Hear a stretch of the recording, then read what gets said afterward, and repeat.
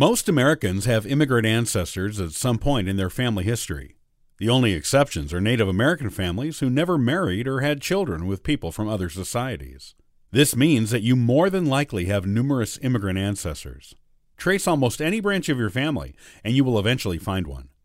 Researching passenger and immigration records can tell you a lot about your immigrant ancestor and give you information to use to study the family further back in that ancestor's country of origin.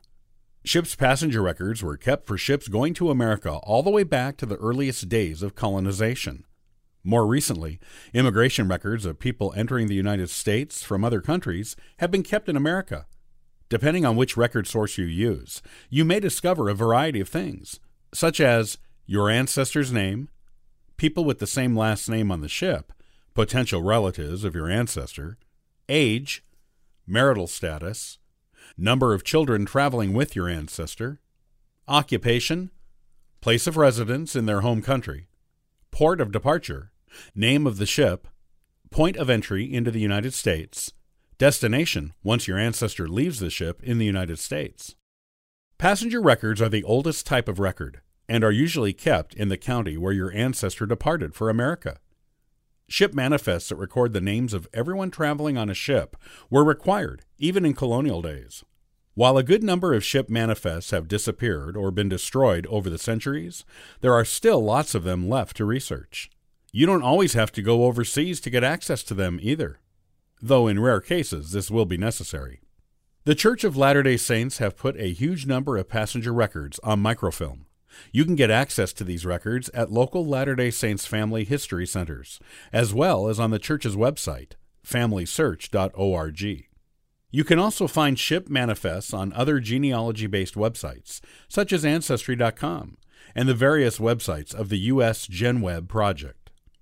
If you're not sure what ship your ancestor came on, but you have a general idea of when your ancestor came, you can go through the ship manifests within a certain time period, looking for your ancestor's name. If you find it, you may find lots of other interesting information about your ancestor, and you will be able to enter the name of the ship they came on into your family history. These are the records kept in the United States of people who entered the county as immigrants. Most people automatically think of Ellis Island as the repository for immigration records, and there are a lot of records there. Yet, the time period of immigration records at Ellis Island is relatively short. You can find records there from 1892 to 1924. The Ellis Island website has an excellent record search feature that you can use to search for your more recent immigrant ancestors. The records here are far more detailed than those on most ancient ship manifests as well. Before Ellis Island opened in 1892, immigration records were located at Castle Garden, which was located on the Battery in Manhattan. More than 11 million immigrants were recorded as coming through here between 1820 and 1892. Castle Garden has a website with a record search feature for your pre-Ellis Island ancestors.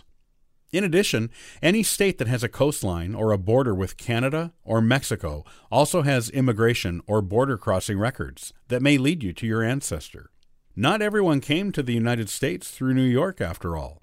To discover these records, a Google search of your ancestor's state or suspected state of entry will reveal what immigration records are available for that state and where you can access them.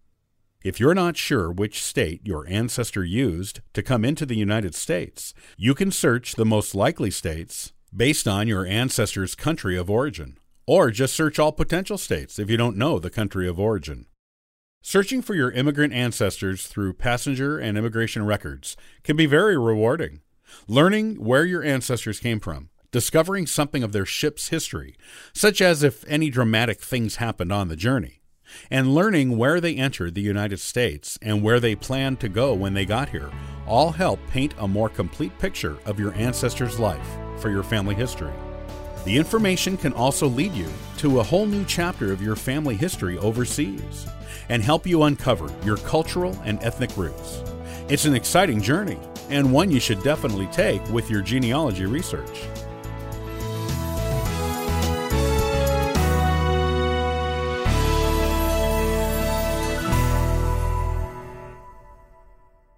Next time on the AncestralFindings.com podcast, I'll share with you why I love genealogy, and you should too. Have a wonderful week and happy searching.